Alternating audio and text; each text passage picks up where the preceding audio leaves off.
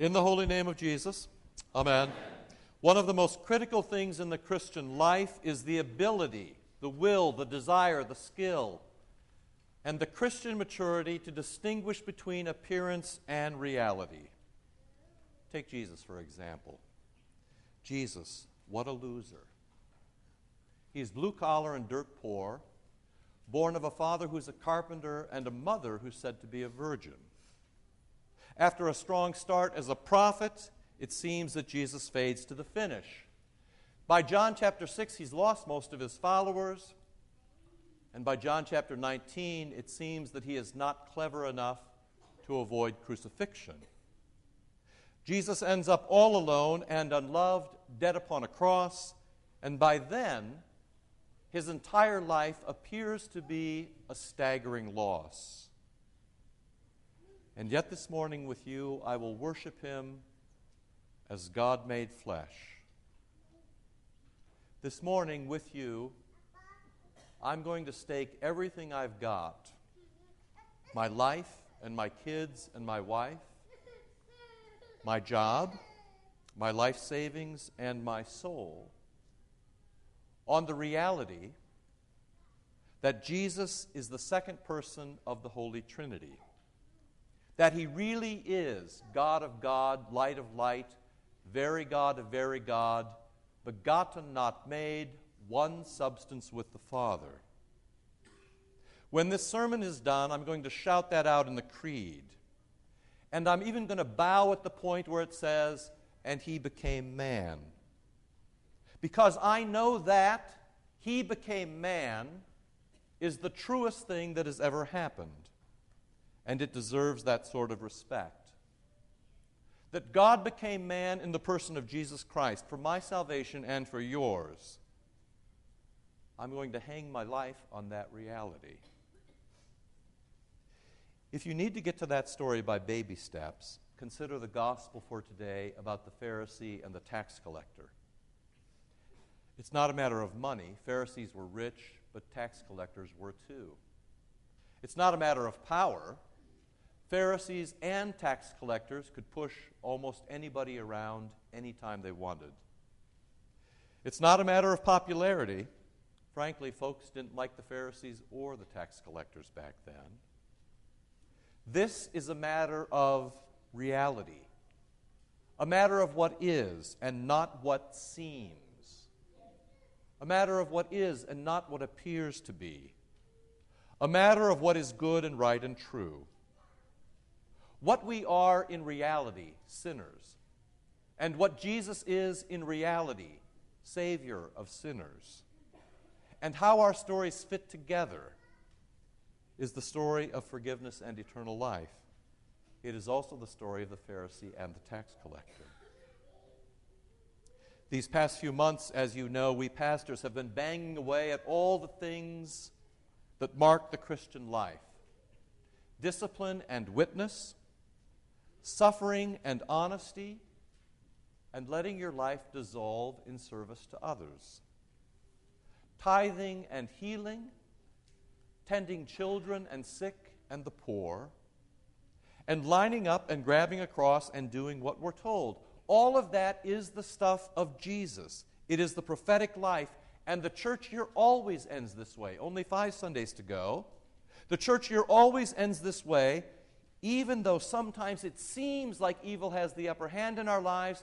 The church here always ends to assure us that the reality is that Jesus will come back and win the day and take us home to Eden.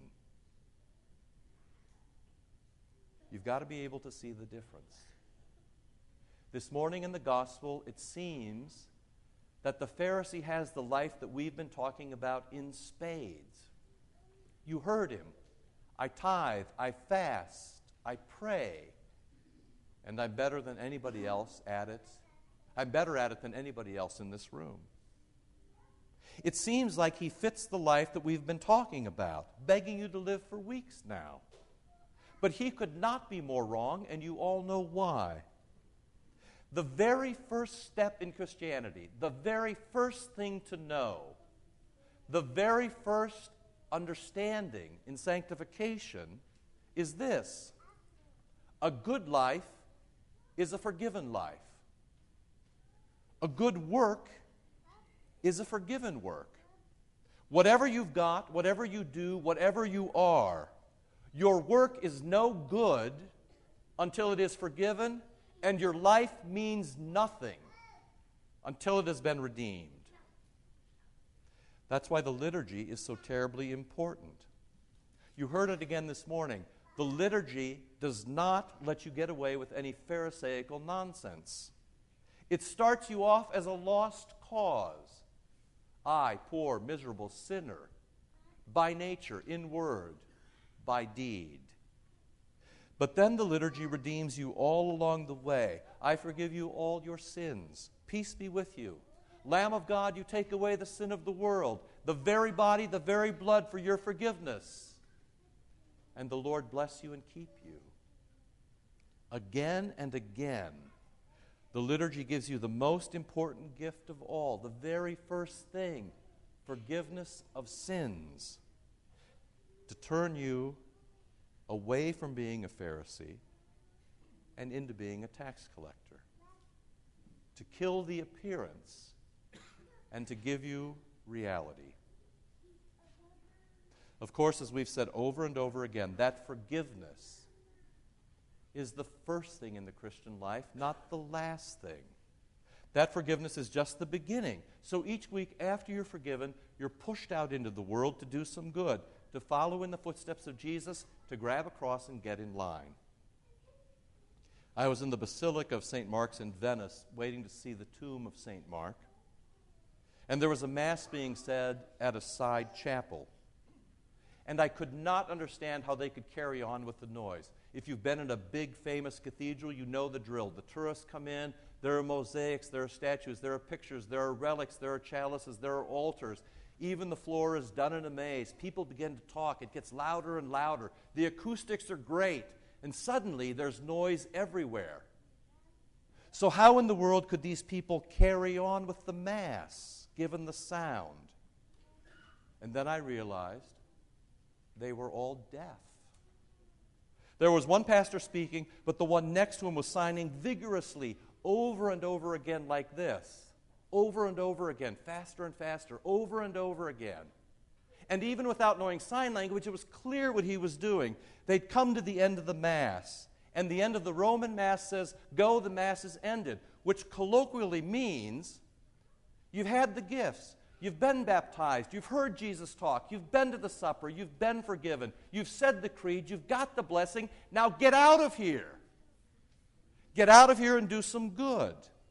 And with the rolling of the hands and the pointing of the fingers, the story of the Pharisee and the tax collector gets right. It comes into its proper order. First, the forgiveness. First, the Christ. First, the gift. First, the baptism. First, the supper. First, the creed. First, the absolution. But then, get out of here and do some good. God of God, light of light, very God, begotten, not made, all of that is for you. But then the rest, living prophetically, clinging to what is good and right and true, giving generously, serving well, loving deeply, giving a faithful witness. Get out of here and live that into the world. Do some good. And so as another church year winds down, please take that to heart. There's just a bit left in the liturgy now. Christ will draw you to the supper and give himself to you. He will forgive you and bless you. He will touch you. He will make you holy. He will dress you for service. He will make you fit and strengthen you. But then get out of here and do some good, so that all God's children, even the Pharisees, might see you and learn from you and benefit from you and love Christ, so that even the Pharisee might be drawn home again. In the holy name of Jesus, amen. Amen.